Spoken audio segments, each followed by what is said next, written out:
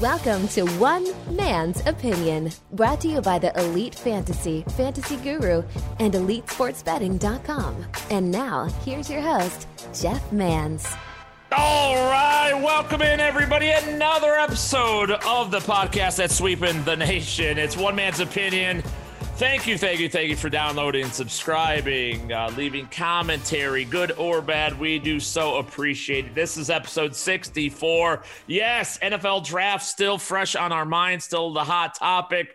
We are going to go over a full-blown NFL draft recap here on this episode. Again, thanks to each and every one of you for downloading, telling a friend, spreading the word, everybody. It's the little podcast that good. We do so appreciate it. I am Jeff Mans. You can find my work at fantasyguru.com. The post-NFL draft, fantasy football rankings, dynasty rankings, best ball rankings, projections, our takeaways, prospect profiles, all of that is available over there. Get in, fantasyguru.com. Going to be a hell of a season here, folks. Make sure you are with us. EliteFantasy.com for all your daily fantasy sports needs. Currently in baseball duty. Daily fantasy baseball cash game breakdowns every single day of the week over there at EliteFantasy.com. Elite Sports Betting for your legalized sports betting needs. Follow me on social media, on Twitter at Jeff_Mans. The Jeff Mans on Facebook, Instagram, Snapchat, and of course on TikTok. Special guest on the program today, folks, helping me recap this 2021 NFL draft. He is one of the best fantasy football analysts in the known world, everybody. From fantasyguru.com, the one and only Tyler Buecher joining us today. Ty, what's up, my friend? What's happening, Jeff? Excited to be here. Just leaving this gigantic milestone of the NFL draft. Last part of big news that we'll get this offseason prior to OTAs and training camp. So I'm pretty much in full swing now for this upcoming 2021 fantasy football season. Was there any when was the downtime? Remember, Tyler, you and I, we always talk about our crew at FG. We're always like, all right, during the offseason. When was that offseason? Because it feels like I blinked my eye and we're already post-draft. Right. You really have to squint to see it on the calendar. I think it was like maybe a day or so, but we right back into it during the offseason. We went from the regular season to the playoffs to the offseason to free agency to the NFL draft. The NFL calendar is 365 days these years. Yeah, they do such a good job. The NFL is just such a behemoth. They are just the most amazing product out there because they're constantly giving us something to chew on, something to feed off of. And, as much as it does burden us with the workload, it's constant, but man, I just got to hand it to them. Like I wish any product could ever give you this much. And we got the schedule coming out a week from today. As a matter of fact, it's like the schedule's going to be out right after that. And then you got OTAs, then you got training camp, and boy, it is something else, that's for sure. Remember, folks, you could follow Tyler Buecher on Twitter at Tyler Buecher, Buecher on that last name, all one word, Tyler for Tyler. FantasyGuru.com is the place to find him there as well. Tyler, I'll throw it to you just overall. You and I hosted a number of shows over the weekend for the NFL draft. So you got to see more than me than I'm sure you would wanted to see after I had to drop trowel after the Justin Fields pick. But your takeaway, just overall, the event, the spectacle, or a couple of nuggets here that you took away from the 2021 NFL draft. Well, for fantasy purposes, it's rather lackluster aside from the quarterback position. We get to see an injection of youth at the quarterback position, which is exciting. That in itself is exciting. We saw some big trades, including your own Chicago Bears getting up to get one of the top quarterback prospects in this year's class in Justin Fields. So happy. Round one, not a whole lot of surprises. We saw quite a few mock drafts end up being pretty accurate in terms of landing spots and prospect pairing. I think some of the biggest surprises were teams that did well in drafts, like the New York Jets. They surprised me with their moves. They got their franchise quarterback of the future in Zach Wilson, but then they also did great moves in surrounding talent around him. They traded up to get Elijah Vera Tucker, a guy that can play left tackle, left guard, wherever they need him to play. They also got him a great weapon in Elijah Moore. Like I like the way that some of these teams operated in terms of they know they have these young, talented quarterbacks on their rookie deals and putting them in the best position to succeed. like we saw that either through offensive line bolstering or through adding weapons. And that was the most exciting thing to me, to see GMs do that and operate in that facility. Yeah, it's such a smart thing. I mean, it's amazing to me how bad organizations or bad front offices always do that. They'll bring in the hallmark, the calling card, the big quarterback, the franchise, but then they don't help them out. They don't help the quarterback. They don't give them any tools to succeed. Those tools start with coaching, quite frankly, and they get protection via offensive line and then weapons, receivers, tight ends, running backs, building around. It's amazing. They're like, all right, we got the quarterback now. Screw you. You'll just have to do all the heavy lifting for us. So I like the way you're thinking there, especially with this quarterback class, 5 quarterbacks going in the first round. Pretty amazing when you really think about it. What about, okay, let's dive in. I want to get into winners and losers overall. But, okay, before I go there, my piece on fantasyguru.com, where I studied the last 6 years of the drafts and the front offices, you're a numbers guy, right, Tyler? So, you're all about the numbers. You're very data-driven in all your analysis. And when I look at these GMs, when I look at I just call it like it is, a failure. I just think so many front offices, GMs, they fail at their job. 31.6% on average. That's the current market. I think it's just over 37% in all the GMs that I went through, all the front offices that I studied over the last 6 years. When you're barely hitting a third of all your draft picks, nobody's going to be 100%. 2/3 is probably a lot to ask. But considering so many of these front offices are under a third hits on their drafts, what's the reasoning for it? Why are we misplacing our trust and faith in some of these front offices and who they're choosing? It's a challenging question there. These GMs, they don't have an easy job here in sorting out these prospects. You've nailed on the hit rates pretty extensively there. I think what my takeaway here is I don't have a lot of faith in poor front offices in terms of if they spend early draft capital on a guy, that doesn't necessarily mean he's going to be a guy that I want to spend early draft capital on for fantasy purposes. Like, we often see these players selected and they're not good fits, or they try to fit like square pieces into round holes. There's like all kinds of issues here where I don't have a lot of faith in these front offices as a whole. So we look at even some of the more accurate groups, like Baltimore over the previous regimes with Ozzie. Like, he was great. Indianapolis, New Orleans, some good ones. Yeah. Right. And these are groups that I tend to gravitate more towards in their selections. If they're spending first or second round capital on like a wide receiver or somebody I'm probably going to pay a little bit more attention towards. But as a group, there's a lot of issues. And here's the thing. This is what I'm looking at least, right? And again, you work with me on a daily basis. I'm old and get off my lawn waving at the sky kind of thing sometimes. But I look at it like if 33% roughly, I'll call it even 31.6 technically, if that's the hit rate or success mark for the front offices, and then we as a fantasy community are trying to equal that, or our goal, our whole objective is to reach their level, we're starting out at a deficit. We really are in our analysis, whether it's, through the mock draft exercise like we've already done, or even after, post draft, if we're given credit, like, okay, now that this is where all the GMs rank all these prospects, or this is the way it goes, they're all right. So we're going to put our most faith in those early round picks because they were early round selections by these GMs. If I feel like we're starting out aiming for 33%, and we could only come up woefully short from that point. You know what I mean? Like, I think that we need to trust ourselves a lot more and trust what we believe in some of these players as opposed to trusting the front offices, because I'm getting kind of sick of believing in these front offices that, just because a guy squeezed in the first round, that means, oh man, he's secretly better than we thought. No, he's not. No, he's not. He's no, I won't accept that anymore, Tyler. I'm not accepting it. I just refuse. I think that I'll trust my own eye and my own opinion over a front office that barely hits a quarter of their prospect or draft picks.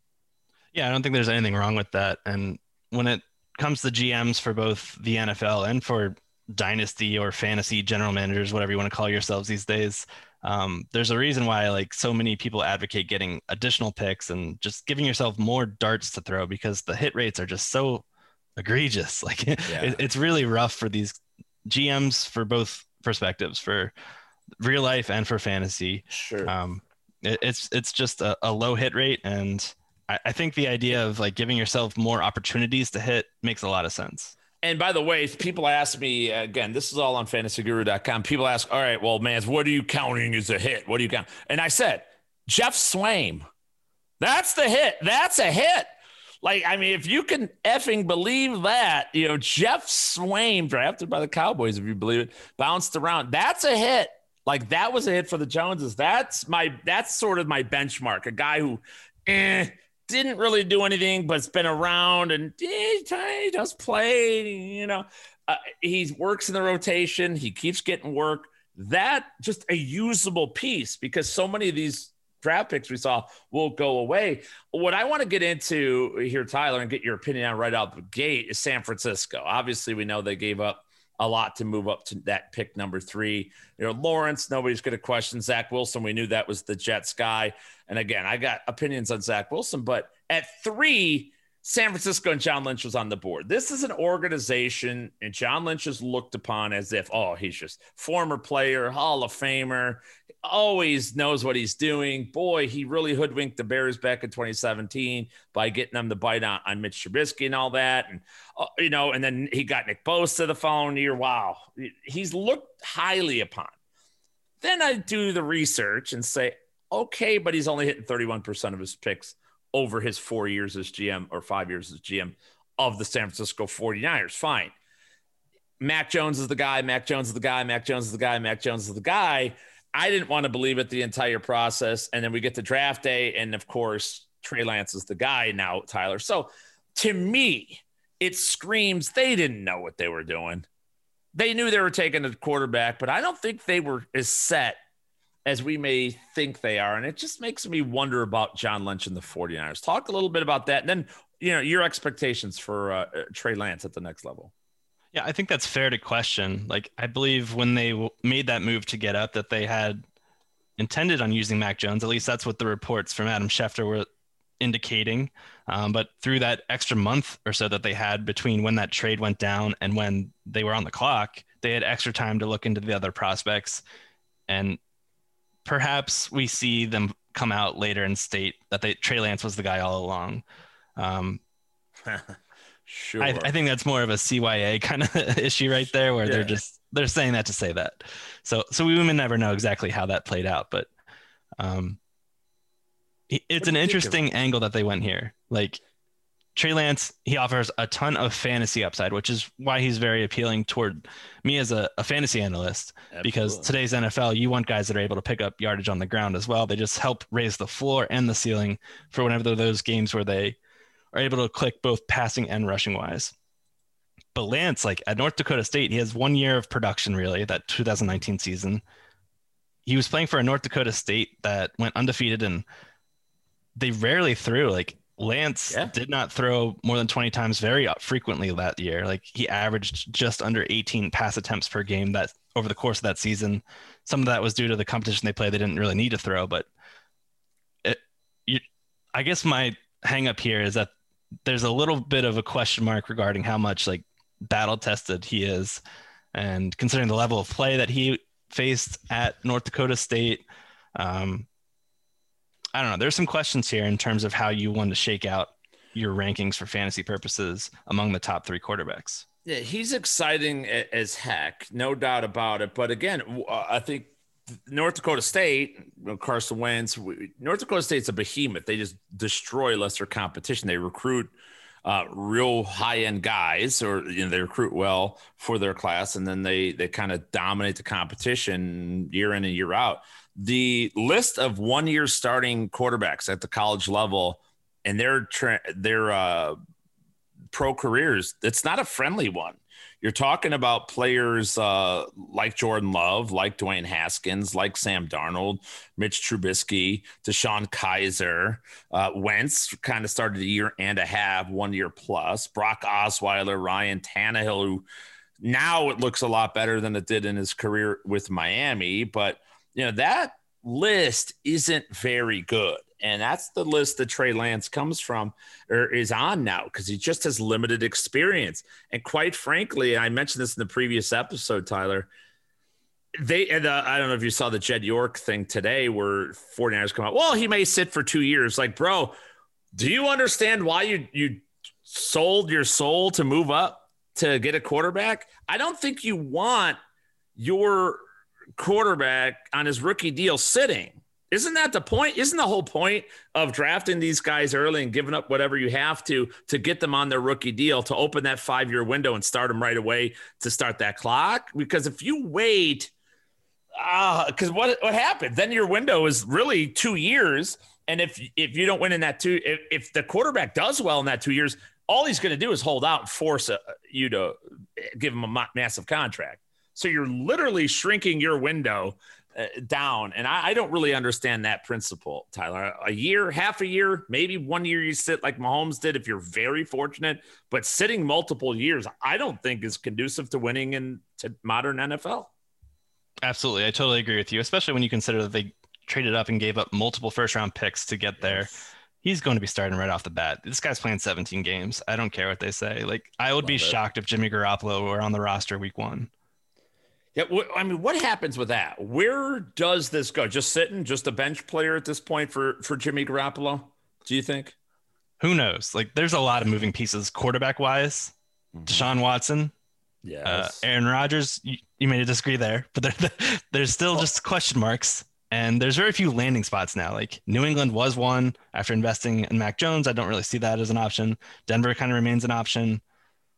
Carolina may remain an option. I know they just picked up Sam Darnold's 5th-year option, but there's some question marks. And even Detroit, like, they're still a long-term quarterback away. There's some question marks there. So we could see some quarterback shakeup still throughout the offseason, even though free agency's over. What's your take on the Aaron Rodgers stuff? Like you mentioned, I disagree, but I mean, I don't think, I don't know. I don't, Rodgers, for one, it's not the Packers doing anything. The Packers didn't do anything. They just evidently upset Aaron Rodgers. Aaron Rodgers is just, he's going through a midlife crisis or something where he's not happy no matter what. And I get not getting help from last year, but how do you see the Rodgers situation unfolding here, Tyler? I think they call his bluff and he stays in Green Bay. Maybe they do something to reignite his passion and wanting to stay in Green Bay for the remainder of his contract. Maybe they bring in Julio Jones, who is a rumored trade target during the NFL draft, to entice him to stay a little bit more. But I think he stays in Green Bay. I have a hard time believing he goes elsewhere. It is, I have almost absolute. It's either he stays in Green Bay or he's retiring. Like they're not going to, especially, I mean, the Packers, it may end up being a genius move drafting Jordan Love last year. It may end up being just genius because, number one, you pissed the guy off to get an MVP season out of him. Right. And then now you have protection so that in case it's not Deshaun Kaiser backing up Aaron Rodgers anymore, in case he decides to retire, you actually got a guy who developed, a really highly regarded prospect from a year ago who got a chance to learn and follow in the footsteps of a MVP quarterback in a season like that, even though I'm sure Rodgers didn't mentor him very much. I think it may work out for the Packers' best interest because they have a little bit of power. It's like, all right, man, well, we're not trading you. So either that or you retire. And if you want to retire, hey, so be it. It's your legacy at this point, one Super Bowl, right. Fine. I think he's only kind of doing damage to himself. So I agree. You got to call his bluff if you're the Packers. And he's going to, maybe they do, maybe Gutekunst or whatever. He, by the way, 14.3% success rate from 2018 to 2020, the worst in the National Football League. So I get where Aaron Rodgers may be upset, but I don't agree on how he's going about his business here. We'll just see. But fire on the GM. I think that may be a win-win because I think it'll be a good idea. Right. It'll be good. I mean, the guy's bringing nothing to the table whatsoever. So that's where I'm at with that. What is your favorite early round pick? Let's stay in the first round, Tyler. What was your favorite pick of that first round? Which one stood out to you the most, or what do you think will have the most impact? My favorite pick in round 1, that would be honestly the Bears moving up to get Justin Fields. Oh, I love you so much. I'm not just pandering to you as a Chicago fan, but just we finally get a terrific quarterback for Allen Robinson. The Bears get a franchise quarterback. GM Ryan Pace gets more additional time to continue to find different ways to screw up this roster, but he gets contract extension essentially here with Fields. I think that's almost a guarantee now as they try to see how he pans out. But then they also added Tevin Jenkins in round 2. Like I like the moves that they did, and I'm a big Darnell Mooney fan. I think like him getting an accurate quarterback is going to help on those downfield throws quite a bit. Justin Fields is one of the most accurate quarterbacks PFF's charted over the course of his career. A lot to like here with Fields, and I like him from a fantasy quarterback right off the gate as well. I think he could be a mid-range quarterback too with a high-end QB2 ceiling. Like if you're playing in any best ball drafts, he's an ideal target for me there as a quarterback 2 selection. I think the Bears, I think they did a great job. I'm so happy to hear that independently. Again, I'm a Bears fan, but I've learned a long time ago since I've been in this industry, the Bears haven't been any good. So I don't really, it doesn't infiltrate my thinking. I would have been just as excited on a personnel level if Washington or Carolina had moved up and grabbed him. I believe, I don't like making the same mistake twice. I just don't. And I learned a lot from 2017. I learned a ton with Patrick Mahomes and Deshaun Watson. That draft process, I was doing all this and I was covering it. I was on the dais in Philadelphia. The Bears traded up and I was like, all right, well, this is their guy. If the front office believes it, then he must be better than Deshaun Watson. Clemson quarterbacks don't have a good track record. And, obviously just terrible decision-making all around. And I full hook, line, and sinker. I felt like it's the same thing. There's nothing anybody can tell me that Justin Fields doesn't do that, let's say, Zach Wilson does better. There's nothing. The whole lineage of Trevor Lawrence and Justin Fields, they grew up together. They were in every camp. They're in every recruiting show and all that. And Lawrence had a better collegiate career because, well, Dabo Swinney. Let's just be honest. That's what happened. And it's amazing the time at Georgia that Justin Fields had, but he made the most of it going to Ohio State. And I'm just befuddled at how he could have slipped this far down. And whatever team we're trading up and going to get him, whether Atlanta or whatever, we've seen it. Yeah, I'm old. I remember Aaron Rodgers slipping, and I've seen this happen before with quarterbacks, and it doesn't mean they're not any good because, like we talked about, these general managers don't know what the F they're doing. So I love the fact that it's the Bears. I do believe in Justin Fields at the highest level. I think he's the second best quarterback of this class. And I'm very excited from a fantasy standpoint, too. Like you said, it is really, really good. I think there's a lot here. It's a guy 4.4 speed and, can make people miss in the open field. Great ball placement. Downfield passing is immaculate as charted by PFF. So, yeah, I'm very excited by that. You think, is Mooney the guy? Is he the guy that wins because of Fields? As far as the deep threat, somebody asked me a Demir Bird question. Could you believe that? He just got signed, right? Yeah. Well, I mean, who do you think's the winner out of the receiving core or the offense as a whole of Chicago? What do you think wins? The offense as a whole, really. I do. Every piece. A-Rob, he's still going. I'm getting him in round 4 of drafts right now in best ball drafts. That's absurd to me. Allen Robinson. Oh my! There's no reason why he should be lasting that long. Yes. Yeah. Oh my God.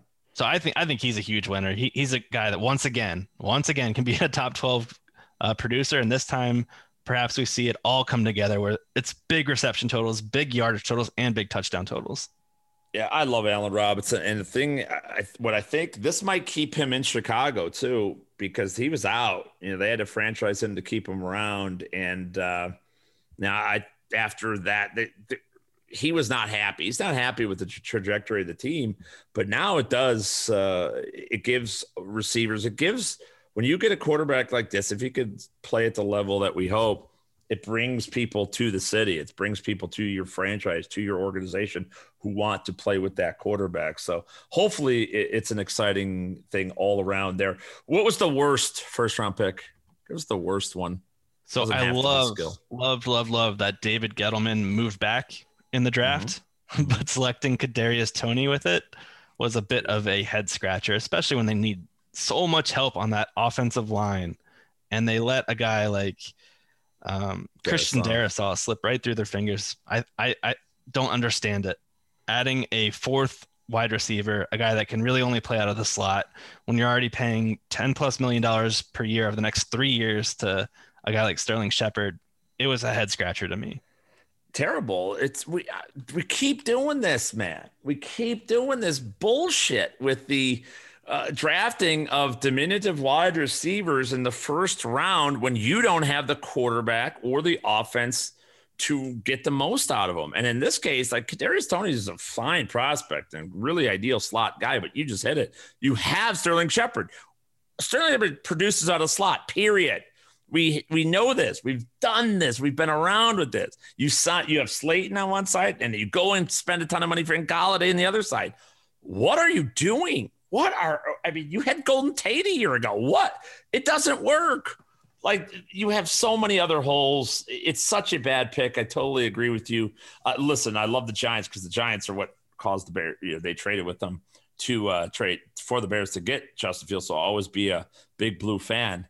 But this was a head scratcher to say the least. And Gettleman isn't as bad as people think with his draft picks. His hit rate is 38.4%, a little bit higher than the league average. But again, even higher. That's in New York. Gettleman in Carolina is actually one of the best, 52.9. That technically would be the best in football, but I only charted 3 years, 15, 16, and 17 in that regard. So he gets a bad rap, but he gets a bad rap for making huge blunders like he just made today. And quite frankly, that's an organizational, it's a different trajectory if you take Darrisaw there as opposed to, your fourth receiver, Kadarius Toney. So I'm on board with that as well. What else stood out to you as a whole? Let's go over our lists of winners, and then we'll get to some losers here as well. As far as the fantasy landscape is concerned, Tyler Buecher joined us at Tyler Buecher on Twitter, fantasyguru.com to follow his work there as well. Tyler, give us a winner, either a team, a player, somebody that you're buying up in your best ball drafts. Like, give me a winner or two from out of this NFL draft. So not many wide receivers ended up in prime landing spot. So I'll give you two right here. And they're guys that got day 2 capital.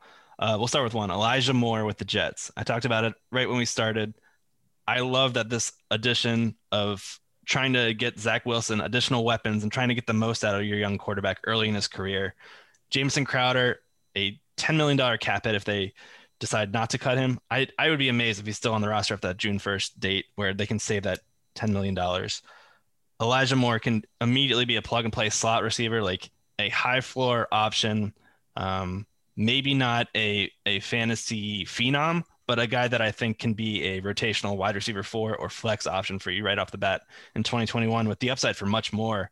Like Wilson, I think he gets a bad rap in terms of the other quarterbacks because he doesn't offer the athletic upside of Trey Lance or Justin Fields or have the quite the arm as Trevor Lawrence, excuse me. Thank you. Mm-hmm. So I do think Elijah Moore lands in a good spot here where we'll see a lot of wide zone types of offense here by the Jets, a lot of crossing patterns where we're able to get Elijah Moore in space and let him use his speed to take short receptions to the house. Like he's a guy I'm excited for. Yeah. And by the way, how many days from, they're cutting Jameson Crowder. You mentioned the salary cap reason. How many days before he signs in Carolina? Right. I was thinking that same exact thing, like looking for other teams that could be slot needy. But that's a good segue because that's my other good landing spot. Oh, okay. I really like that the Panthers added Terrace Marshall Jr. He reunites with Joe Brady. Mm-hmm. We saw Terrace Marshall last year get quite a bit of run in the slot So he has that versatility to line up both outside and inside. Big target, 6'2", 205. Robbie Anderson, he enters the final year of his contract this year. Perhaps they move on from him. Terrace Marshall could be wheels up as early as next season. Man, it hurts my soul, Tyler, that I said it the other day on the SiriusXM show. I'm like, oh man, I'm going to have to fucking like Sam Darnold, ain't I? Oh man. I mean, dude, I interviewed this guy pre-draft and came away like, oh boy, well, that's miserable. Like he ain't going to do shit. And now, been right the whole time with the Jets, but now I really like what Matt Rule and Joe Brady did in Carolina last year. Joe Brady, this is what I do with the coaching breakdown. You start following who's in charge of what and what impact do they make. You know what I mean? We fantasy players mostly always give it to players. Well, sometimes it's the men behind the scenes, people calling the shots, calling the plays that do it. And this Carolina offense, all you have to know is I used Teddy Bridgewater. I believe he was my most heavily used cash game quarterback last year. I mean, anybody knows me knows that wasn't supposed to happen, but there we are. It was the right move to make and won 15 out of 17 weeks somehow. My greatest season ever. This offense is legit, and I think that Sam Darnold's a better fit for it than Teddy B was, and he's got reunited with Robbie Anderson. We know DJ Moore there. Terrace Marshall, like you said, reunited with Brady. Marshall was that big game guy. He didn't have the Jefferson or Jamar Chase huge games, but third down in big games, this guy was catching first downs. He was catching touchdowns in those big games against Alabama, Ohio State, and like a couple of years ago. So, yeah, this is a good get, a good guy to have. And I thought he fell a little further than I had anticipated. Any players that fell for you that you were like absolutely stunned at how far they fell or how much they fell? Anybody stand out to you in that regard, Tyler, that you thought, they're first round for sure, but they end up going to second or third? In terms of skill position players, anybody. It could be anybody. It doesn't have to be skill position. Like mine is Melifuanu. I hit on my linebackers. I hit on my safeties. I had a pretty good run with that. But Melifuanu, the cornerback of Syracuse, I looked at him like, damn, this guy is freaking. He has elite coverage skills, pure coverage skills. He's got the body too. He ended up going like 101 overall, I think, was one of the compensatory picks for in the third round. I was stunned. I felt like, all right, he's going to squeeze into the first round. This is a guy that nobody talks about, but he went to the Lions at 101 overall. That was a surprise to me, at least. Yes. He was frequently mocked there in the first round as well. And another guy that was mocked there, going back to your Bears, Tevin Jenkins, I thought he was the biggest value left there when we exited round one on Thursday night. But another guy that slipped quite a bit, Brevin Jordan, the tight end out of Miami. Yeah. All the way to round 5. I mean, he was kind of that like H-back move tight end, like a guy that can win with a lot of yak. But I was really surprised to see him fall beyond many other tight ends that I had ranked lower than him pre-draft process. So Brevin Jordan was a pre-draft miss for me, landing down here in round 5, but I mean, it's the Texans. Like, it's a wide open depth chart. Like, he could ascend quickly. So perhaps it's just a stash at this point. But yeah, Jordan was a surprise follower for me. That's a good one. I had him rather high too. You mentioned Tommy Tremble. I watched him. He's nothing. I couldn't believe. I think he went like third round. Went ahead of Brevin Jordan. That's a sin. Like there's some. I believe, Tyler, that we need more retribution. We need more punishment for just horrific calls. You know what I mean? Like one of my things was like the Johnny Manziel thing. I'm like, no. We need Johnny Manziel. If you thought Johnny Manziel was going to say, no, you need to sit out for a period of time or something. Tommy Tremble ahead of Brevin Jordan. No, it's nothing that I cannot accept that. I can't accept it at any level whatsoever. That's a good pull right there. And the tight end class. Speaking of the tight end class, I want to ask you, well, first Houston. I want to get to Kyle Pitts here too, but the Texans, Deshaun Watson. You mentioned I don't know if it was on or off the air, but you mentioned you're very active in your best ball drafts already. It's Underdog's got that huge $1 million top prize contest. They're opening that up. What are you doing with Deshaun Watson right now? Early in the offseason, like when this news was still coming out and best ball drafts were just getting started, I'm talking early February into March, I was still taking Deshaun Watson because I couldn't understand bypassing that value, even if he was dropping just a few quarterback spots from like QB5 to QB8. But now, like he's like QB12. These reports aren't subsiding. Nothing's really shining positively in his direction at this time. I'm avoiding at this time. Like I was actively buying early in the offseason. Now I'm just holding out. I don't know what to expect here. It sounds like the Texans don't know what to expect here either. Like they spent their first pick in this year's draft on a quarterback in the third round. There's question marks there. So I don't have a lot of excitement or enthusiasm towards drafting Deshaun Watson. I get it if you do, but I would also recommend pairing him with another early round quarterback just in case that falls out. Well, that's one of those where you have to, if you're going to go the Deshaun Watson route, you almost have to go 3 quarterback now. You know what I mean? Like sorry, but you just have to. And that hurts. I don't want to do that. I mean, I'm okay, but I don't want to have to do that. Let's just say it. The Texans are the worst team in the NFL, and it's not going to be close. They're going to be, number 1 pick of 20. They're on the clock in 2022 already. It's over. If they even have, I don't even know if they own the pick.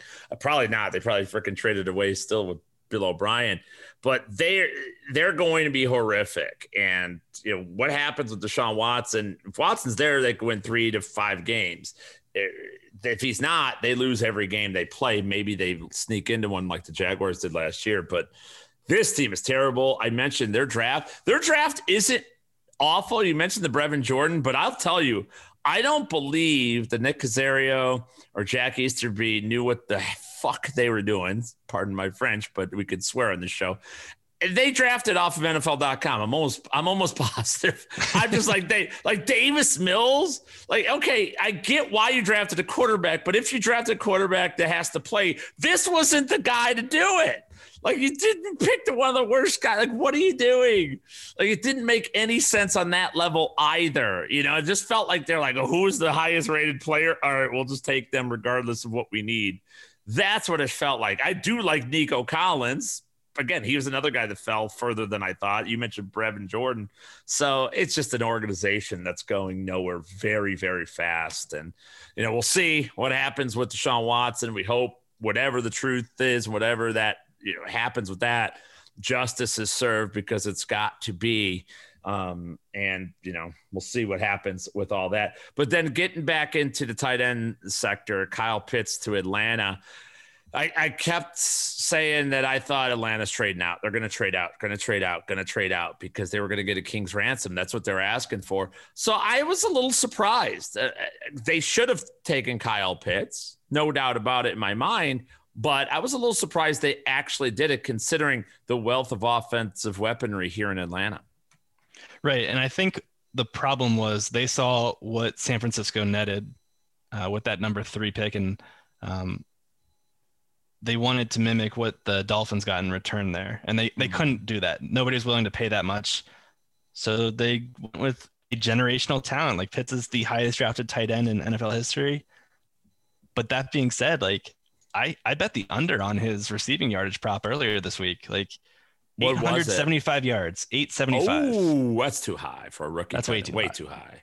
We've seen nobody in the common NFL era approach that. And I think Pitts is going to be drafted like tight end 5 in fantasy drafts by the time August rolls around. The hype is just going to continue to build and build and build. And we historically do not see these rookies pan out. And I'm trending with history here, taking their side, and he'll be a fade, especially if he's being drafted extremely highly as I anticipate.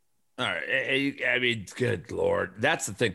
And I mean, remember that whenever you're betting with player props, the one thing the fantasy industry and community need to remember, and I kept saying this during the NFL draft, is remember that lines are set based on us.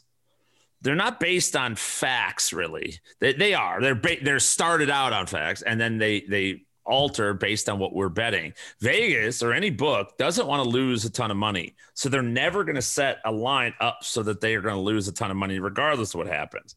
875 yards is so inflated because of our stupidity. Really, it's just we can't, like Tyler said.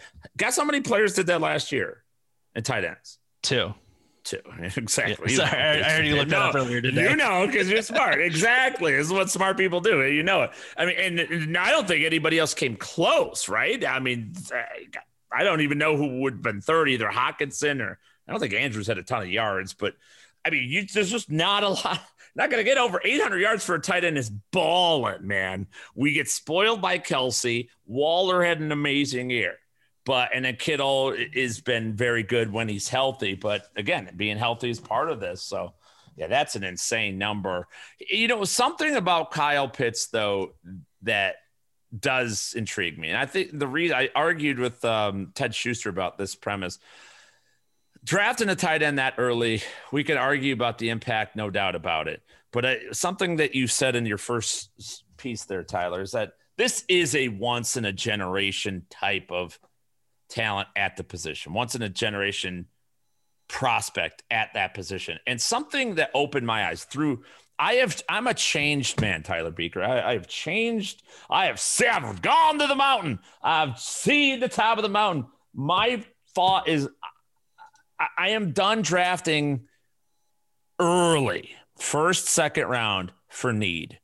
I'm done with it. I think it's the biggest trap that fantasy folks fall into. I think it's the biggest thing that professional front offices fall into as well. Because, you know, again, I've used many analogies. I used the one with the 1984 NBA draft. And the Portland Trail Blazers are on the clock. Well, they have a shooting guard. They have Clyde Drexler. Clyde Drexler's a hell of a player. We're choosing Sam Bowie. We need a big guy. Michael fucking Jordan is sitting there. He's sitting there. And he went third because, well, we had his position. I'm pretty sure Portland Trailblazers would have figured out a way to play Drexler and Jordan together. And I'm pretty sure they would have benefited from that. You know what I mean? There's too much skipping over absolutes in our business. And I'm not talking about, you know, people are confusing this, but when you have an abso-freaking-lute, it's so much better. Just draft the absolute. Draft the best that you've seen. Like Patrick Surtain is the best corner. I don't get J.C. Horn. It's not that he can't be good. I'm willing to say maybe he'll be better. Maybe there's more upside. That's not the point.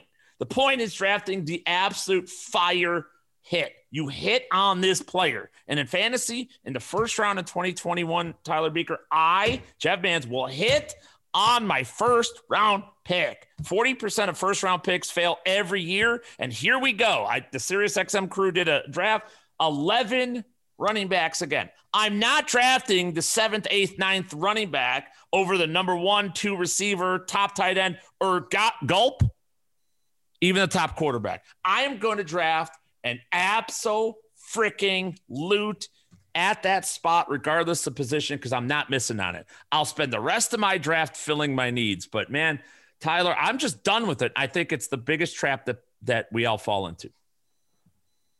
Couldn't agree more. Like, best player available is the best route for these general managers that are dealing with real front offices and for us in our dynasty rookie drafts as well. Even if you're loaded at running back, similar to your analogy that you just used with basketball, take the best running back on the board if he is the top option on the board when you're on the clock. Like, it's not difficult. People tend to create challenges out of this when there doesn't really need to be one. And Kyle Pitts, yes, I temper expectations for year one, but he is a generational prospect, elite athleticism, elite production, lands in a fantastic offense. Like, there's reason for this optimism here, and the draft capital here secures it. Like, he should be I'll be honest, he is my he's a top 5 selection for me in Superflex tight end premium formats. Honestly, he's ahead of all the running backs in that format.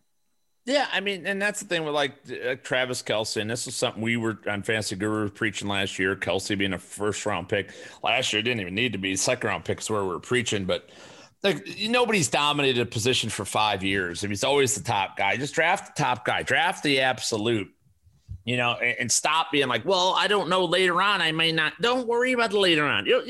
I've never, again, I've played 30 plus years of fantasy football. And the one thing I could say with certainty is I've never regretted having multiple great players at a position. It's never been like, oh no, what am I gonna do? No, I don't care. I trade them, I bench one of them and let everybody laugh at me because I started the wrong guy, but yet I still win because they don't have those guys to choose from. I'm fine with it. I'm fine with it. Tight end is a position that it's a very valuable position at the NFL level. They do multiple things from blocking and pass pro and splitting out wide. There's a lot to it, which is why the learning curve is so deep. But man, I went into the process thinking, all right, I'm going to nitpick Kyle Pitts. I'm getting him. I'm going to be the guy, Tom. I'm going to do it. Here I go. I'm going to do it. I'm going to get him. Oh, son of a bitch. All he does is do well. There's some blocking issues. He's not a great blocker. He's not an elite blocker, but he's very willing. And that means he's coachable. He doesn't shy away from it. And, it's a tight end position when you see these modern tight ends that are more athletes or they come over from playing college basketball, they don't want any piece of defensive ends rushing at them. Kyle Pitts does. He does it. He's not great at that element, but my God, the size, speed, strength element is out of control. It's so freaking good. So draft the best thing. Draft the surest thing. And I think the part that everybody's trying to throw at me is the quarterback. I have Mahomes in my latest rankings of fantasyguru.com. I think he's 15th for me. And it's just that at that point, I'm not going to take on any more risk before I just say, fuck it. This guy, especially with all the upgrades on their offensive line, fuck it. I mean, we know Patrick Mahomes balls out. That we know it. It just is. Can I get quarterbacks later? Absolutely. And outside of him and only him, now that with Watson being, uncertain, it's only Mahomes. I'm not going to keep doing this. I'm not going to reset and move the goalpost where, now Lamar is the next best. And now, no. I'm still punting quarterback all the way down if it's not for that guy. I'm talking about that guy, the number one, the stinking loot. That's the guy I'm willing to change my outlook for, as opposed to, I got to draft the 13th best running back, or I could draft the absolute best quarterback in the free world that every single person knows is. Fuck it. I'll just go Mahomes. That's different. I didn't think that way last year, or in the previous 10 years. I haven't thought that way, but I feel that way now. I get it. I'll say the numbers do not necessarily back that up, just because of the opportunity cost of. So if you do not go with the 8th best running back in round 1 or the 13th best in round 2, say you go wide receiver 1 and quarterback 1, like a Tyreek Hill, Patrick Mahomes pairing, or Travis Kelce, Patrick Mahomes pairing, then you're in round 3, you're looking at like the RB 18, RB 19 group, and the production just isn't quite the same. So there's a counter argument to that, but sure. I mean, I do understand your frustrations as well. Yeah. I mean, here's the other element of this, right? When it comes to running back, I think it's a great conversation to have because you mentioned like, all right, what's the FOMO, fear of missing out? That is what drives this huge running back push in those early rounds, right? That's what it is. Like, oh my God, I'm not going to, but the trick that I've always found, and I will continue to believe in, is that, these guys will blow out their running backs and then they're done. So what happens is if I have a shitty pick, like 9th, I hate being like 9th. It's always, every year it seems like it's garbage, right? And all right, I get the 8th best running back or 9th best running back at that spot most years. It's like, all right, there's nothing wrong with the 9th best running back. And then you come back and there's 12 running backs off the board by the time you come back. It's like, oh shit.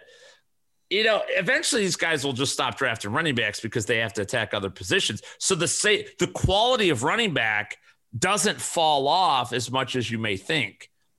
You know what I'm saying? Like it doesn't, you're still, and in my experience, it's like Trey Sermon, a guy I want to talk about next. I think landed in a tremendous spot here in San Francisco. Like, I don't think anybody's going to get to him. Like there will be times where I have the next best running back is like a Trey Sermon in the third round. And it's like I have to take him here, or I say, fuck it, I'm going to go with Mahomes, or I'm going to go with, third round is too late for but the best wide receiver, an elite level wide receiver. And then I'll still come back and I'll get Sermon 2 rounds later, most likely, just because the other group, the Wolf Pack, if you will, they're tired themselves out of drafting running backs and now are attacking other positions. You know what I mean? So the fall off isn't as big as the perception is of missing out. No, but there is a lot more risk inherently with those types of running backs. Like, do we know if Jeff Wilson or Raheem Mostert lay down and let Trey Sermon take this RB1 role, or is there a committee? Do we see Sermon start out the year as healthy scratches? Like there's a wide range of outcomes. They did trade up for him, a move that I love to see GMs make, because that indicates that they aggressively like those guys. But Sermon is a guy I think that's going to be overdrafted in your typical rookie drafts. I think so. I just had a guy call in and say that he was on the dynasty clock at pick 9. Yep. That's what I'm saying. No, but he wasn't there at 9, or he was there. I'm sorry, at 9. So he was considering, like, I forgot who the other, I think he was considering like Zach Wilson or Trey Sermon at 9. But you know what I mean? I don't think he is going that early. I have Trey Sermon. I can't remember where I have him. It's relatively high.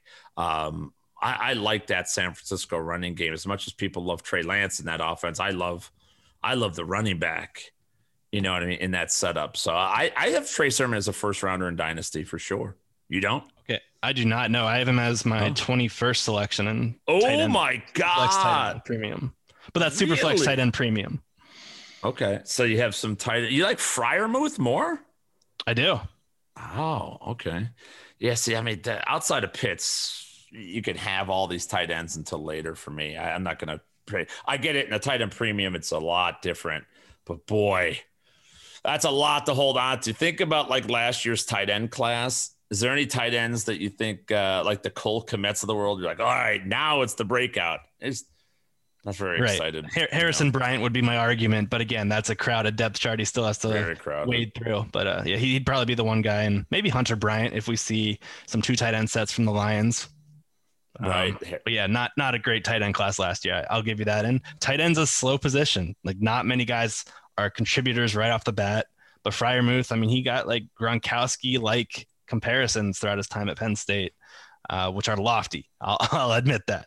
Sure. But I do like the idea of stashing these guys, especially when they get the draft capital. That's the big thing for me. Like second round, third round tight ends that get that draft capital in tight end premium formats, they're ideal second or third round picks in rookie drafts as well, just because they have the capital associated with them. And these guys, more often than not, you can gain a lot of value through them just by holding on to them over the course of a season. And everyone, the next year, people are going to get more and more excited as these guys are on the precipice of breaking out. And that value, I think, is just either going to stay stagnant or rise. So I do like investing in those guys.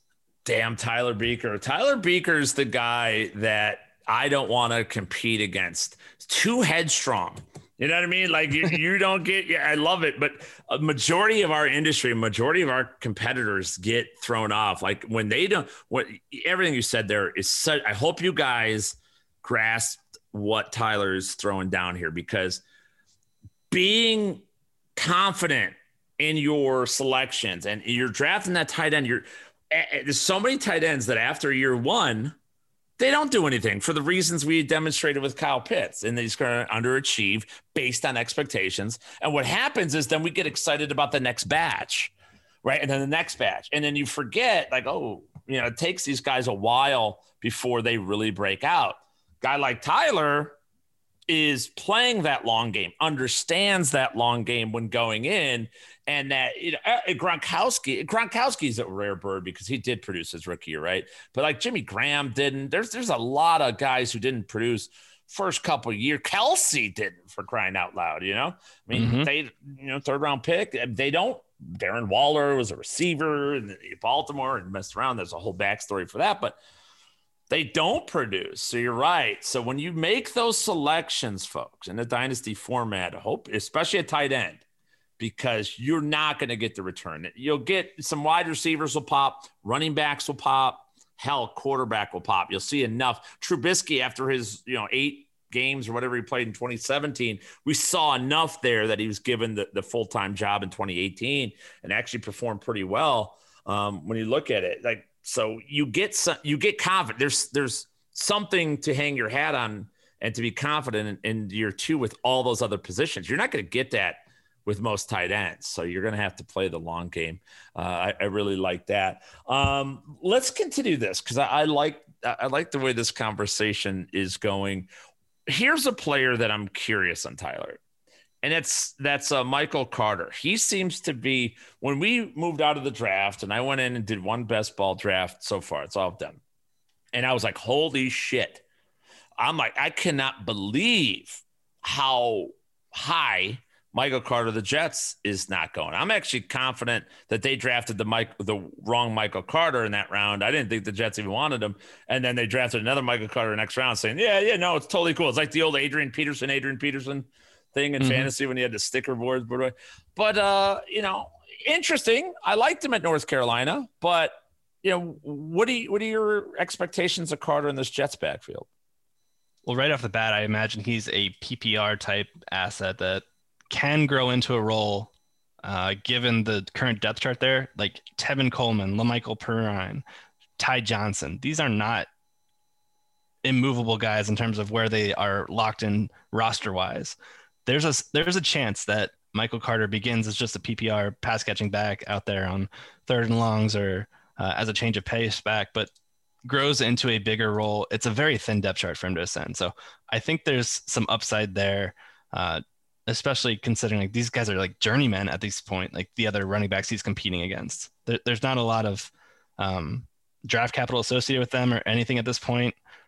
Round 4, like pick 107. I kind of like the idea of Michael Carter as a stash, but again, outside these top 3 running backs, I think it's really important to state this, that I think outside these top 3 running backs, these are all dart throws to me. So that's why I'm not bullish on Trey Sermon. I'm not particularly bullish on Michael Carter either.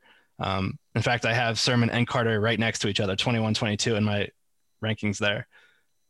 I think you just need to temper expectations with this running back class outside the big 3. I'm higher on Sermon for sure, but that's just the way I will play. I always give credit to the system.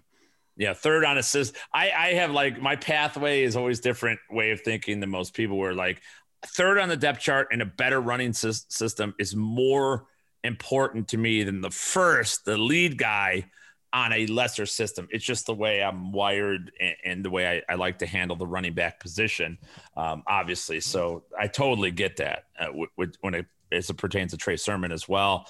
What about, Javonte Williams? I'm biased. I love everything about this kid. That was the one thing that it infuriates me sometimes because I'm like, there's no way people could watch North Carolina football and look at these two play like Carter and Williams and be like, yeah, these aren't the same. Like nobody should be splitting time here. Javonte Williams is a fucking machine. I love this kid. Going to Denver though, it's not my best landing spot. Fortunately, it's not the worst. How do you see this playing out with him? And talk about Etienne and Harris versus Javonte Williams for 2021 and beyond. Right. So I have all 3 of these guys very closely ranked, 1, 2, 3. And as a matter of fact, we'll just get that out of the way. Najee Harris first, Travis Etienne, then Javonte Williams. But I think Williams is in arguably probably the best scenario, considering the talent that the Broncos have assembled on offense, the level of play they have on defense. Perhaps he might have gone to the best team. And I mean, heck, if Aaron Rodgers goes to Denver, we're looking at an entirely different Denver Broncos, and it's wheels up for everybody offensively here. But I also like this spot here because we saw the Broncos trade up for Javonte Williams. Melvin Gordon's entering his age 28 season, the final year of his contract.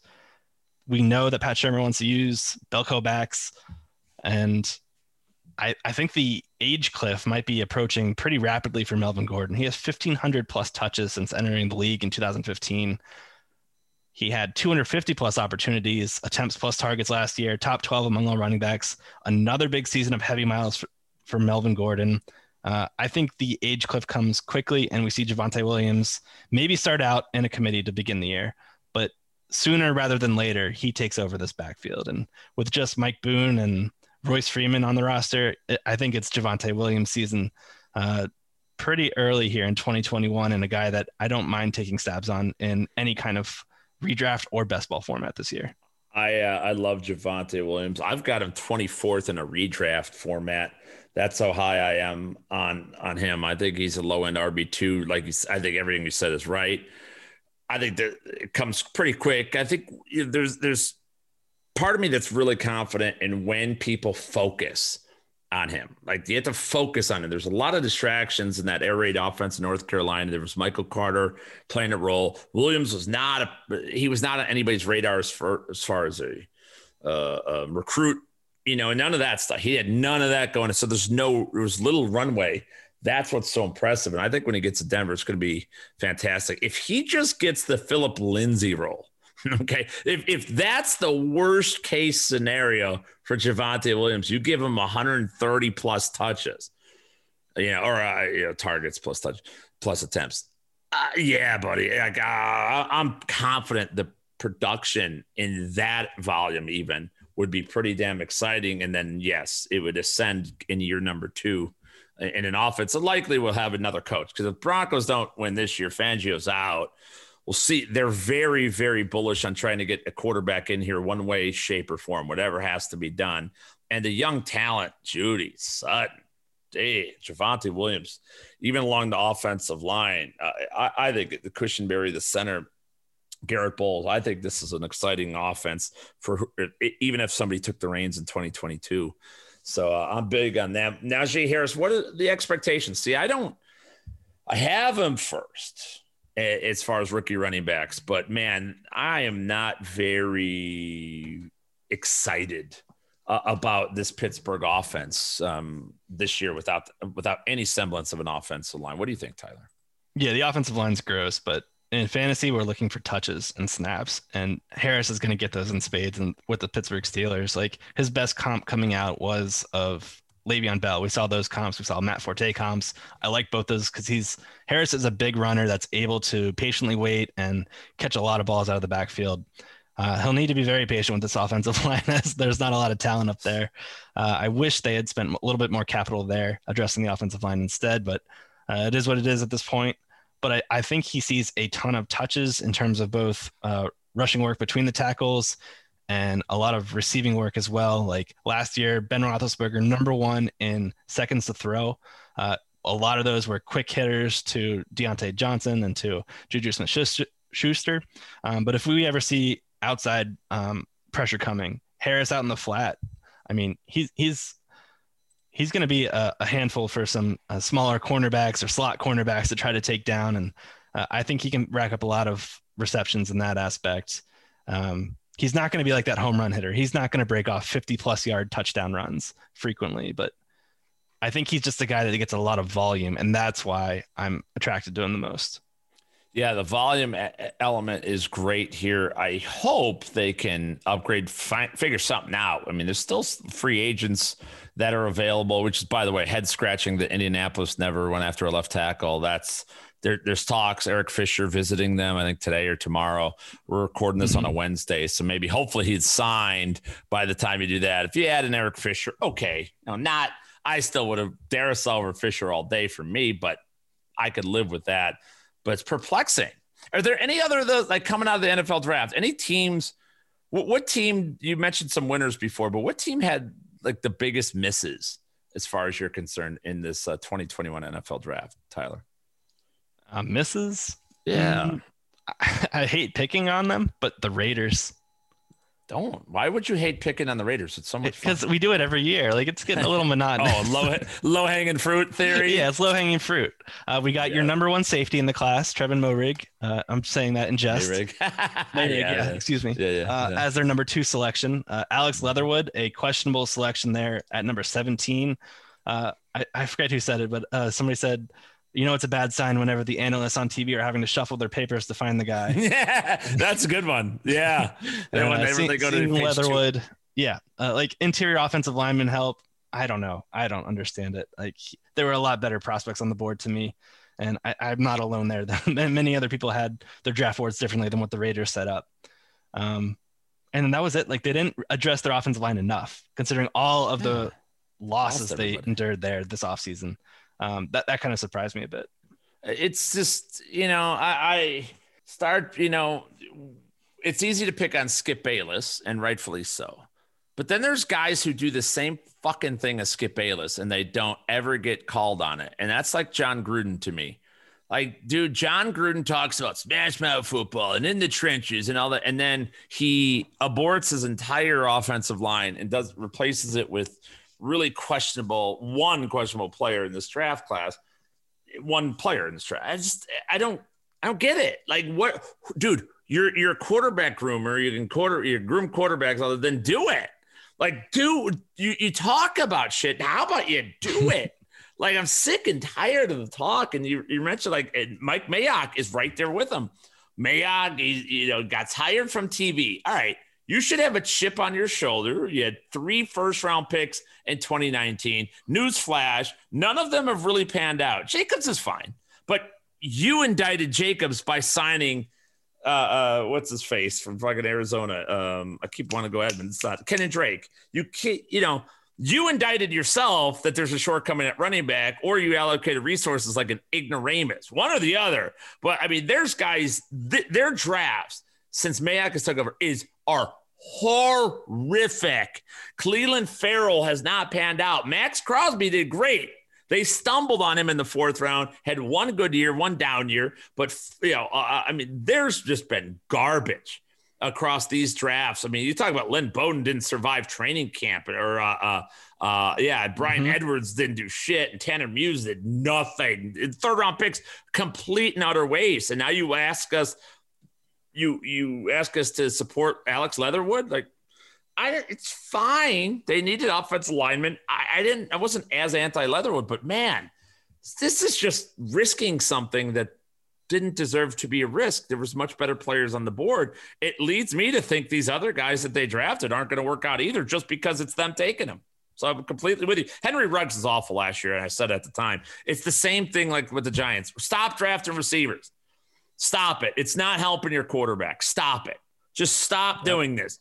Nelson Aguilar pantsed Henry Ruggs in terms of production. I mean, it was disgusting. It was so much better, and it's Nelson Aguilar you got for an Arby's coupon in last offseason, and now you're using first-round capital on Henry Ruggs? Good grief, man. Oh, and by the way, Henry Ruggs, and then the Dolphins go draft Jaylen Waddle. It's like, didn't we just do this? We just saw this? No? Okay. Guess, okay. Guess we're not paying attention to the chessboard here, but yeah, you're right. The hit rates are not high. Yes. Totally true, man. The Raiders, man. The Raiders are that team that escaped me, because I was blasting on the Colts for a little bit, and their early picks specifically. I was against that. The Dolphins, I thought, like the Jaylen Waddle pick, Waddle's okay. It's like all these guys are okay. But how can you possibly draft Jaylen Waddle 6th, right? Just in a vacuum when Patrick Surtain is still on the board? Just explain it to me. And the need of, okay, that's where I say, fuck your need, man. Fuck that. Go get this absolute powerhouse corner. If you can't figure out, and then get, later on, get your Devonta Smith if he would have fell, or Kadarius Toney or Elijah Moore. Get that guy, get a weapon.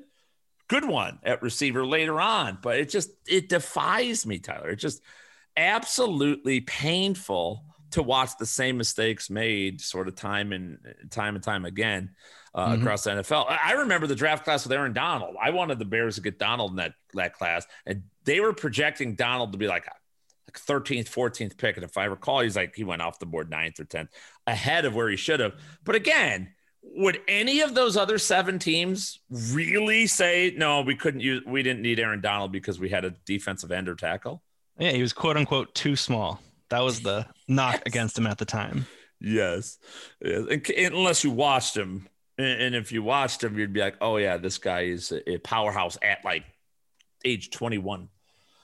just wrecking people at age 21. It was so amazing. We're pressed on time at this point, Tyler. I know I've been ranting for most of it, but give me your favorite and your least favorite late round pick. Anything in the later rounds, a situation we need to look at, a fantasy, a best ball player, somebody, let's call it, whatever, rounds 4 through 7. Anything stand out to you in the later rounds? Anybody we need to keep our eyes on? Yeah, I liked what the Lions did in terms of addressing the trenches early in the draft. And then they selected Amon-Ra St. Brown as a later day 3 selection. Like him as a slot wideout that I'm haven't seen it yet, but I'm very curious to see if there are any really like long shot odds of him perhaps leading the rookie class in either receptions or receiving yards. I might be willing to throw a few shekels on that to see that. They got rid of Danny Amendola. We know Jared Goff's propensity to target the slot is very high. Cooper Kupp. And there aren't a lot of wideouts to contend with for targets. Yes, TJ Hawkinson. Yes, Swift. But I'm not sold on Brashad Perriman or Tyrell Williams. So I do think Amon-Ra St. Brown could become a viable fantasy target in year 1 and perhaps a late round target for best ball drafts. Yeah, I dig it, man. I like that. It's so true. It's like, see, that's what I'm talking about. Where build your trenches, build your foundational pieces in those early rounds. Get a slot guy later on. Again, we've slot receivers, the best in the world, seem to always be found late in drafts on the free agent market or whatever, because they fit your scheme. They have chemistry with your quarterback, whatever. You don't need to force that issue. And I completely agree. I like Amon-Ra St. Brown quite a bit here. And I love that. Cooper Kupp, you didn't compare him, but it's, there's something there. Now, there's a personal connection with him and Goff, no question about that, but it's still a place that he's used to targeting. Goff is now a veteran quarterback. So there aren't many options, many viable options. At least we know both Tyrell Williams and Brashad Perriman are going to hurt probably by week 1. So you're really going to force that issue mighty quickly there. Anything else? Anything in later rounds you didn't like? Any picks that you didn't like, or anything a team did that you thought kind of rough? What do you make of the Bengals drafting a kicker? So that's something that I get. It's the best kicker, and then people are like, "Well, doesn't that fit your mold?" And I say, "No, the kicker. Like, how many kickers do we need to see drafted that don't work out, and then the best in the world come out of the scrap heap kind of thing?" You know what I mean? So that was one to me that was like, why? Listen, if the Patriots did this last year and it was miserable, but I'm like, you know what? You're Bill Belichick. Why don't you go ahead and do what you think is right? When you're Mike Brown or, in this one, his brother-in-law, Troy Blackburn, who made the pick, you don't get that right. No, I'm sorry. You use a 5th round pick, get another weapon, get somebody else up in there. You don't get the right to draft a kicker. That was something that bothered me. No, I agree. You earn 5 wins first, and then you can get a place kicker. Egregious move. Yeah, I honestly didn't even know that happened until you said that. But spending a round 5 pick on a kicker is hilarious to me. It's just so bad. Like, it's really bad, and I just don't understand. By the way, the pick after is Kenneth Gainwell. Now, you're out there in Philly. I believe you're an Eagle fan, if I'm not mistaken. No, I've rescinded that. No longer an Eagle fan. Oh, good for you. Good. That's probably a smart move. But what do you make? By the way, what's your team then? What team are you deciding? I'm currently a free agent. I have one of those. Do you remember? Maybe it was a year or 2 back. They had a picture of Rob Lowe on the sidelines with just wearing an NFL hat. Yes, the NFL hat. So you just have that. You're just a fan of the game. I have an NFL hat. My girlfriend's family, they do a rotating Christmas thing with Secret Santa, and they go through the letters of Feliz Navidad. This past year was N, so I got an NFL hat. I kid you not. I'm Rob Lowe right now. Oh my God, that is amazing. I could say. So I'm a free agent. Well, listen, I'll fully pull up the wagon of the Chicago Bears. I will absolutely back that wagon right up to your place. No problem. But there's plenty of room in the Bears bandwagon. We haven't had anybody get on in maybe a decade. So there's always available there. But I mean, what are your impact? I'll tell you this from the Philly side of things. Philadelphia may be the most frustrating franchise in all professional sports. And it keeps bothering me because I keep wanting to like them. And then they force me not to, and I badmouth them, and all the Eagles fans get mad at me. This is a rinse and repeat type of scenario. What's wrong with Miles Sanders? Why is it constant that we need other players in this backfield touching the ball? I mean, is there something that I'm not saying here, Tyler? No, I think Miles Sanders has all of the tools to be an every down back, and they're just not utilizing him in that right capacity. A lot of the targets that he saw last year were poor passes by Carson Wentz, so I will give him a pass for that. But getting a running quarterback here with Jalen Hurts, I don't see that passing total rising too much. So he's been a guy I've been apprehensively drafting, but he's kind of been a guy I've also been kind of every iteration of my best ball drafts, I'm kind of shifting him down slightly more. I'm less bullish on him this year than I was the year prior. Just with Jalen Hurts, I think he is the motor of this offense, and he's going to be the catalyst in terms of where all of the fantasy production comes from. We're going to see the targets spread out quite a bit, and we're going to see some frustrating fantasy weeks from the skill position players, and that includes Miles Sanders. Man, it's frustrating. The Gainwell pick tells me that, I feel like Gainwell's going to have a role of a pass catching back on this team. They still have Boston Scott. Exciting news. They brought back Jordan Howard for who knows why. But I do like the God. Did they? I didn't even realize they brought back Jordan Howard. Did they officially do it? Oh my! They did. God. He's on the roster. We'll see if he makes it to training camp. Oh, like what the F is happening here? You know, that is something. You rescinded it just in time, I think, because the fires it's about to go to a broil here very, very soon in Philadelphia. Any other takeaways here, Tyler Buecher, before we wrap this puppy up? Any other NFL draft winners, losers, any other players, any other intriguing storylines that we could take away from the 2021 NFL draft?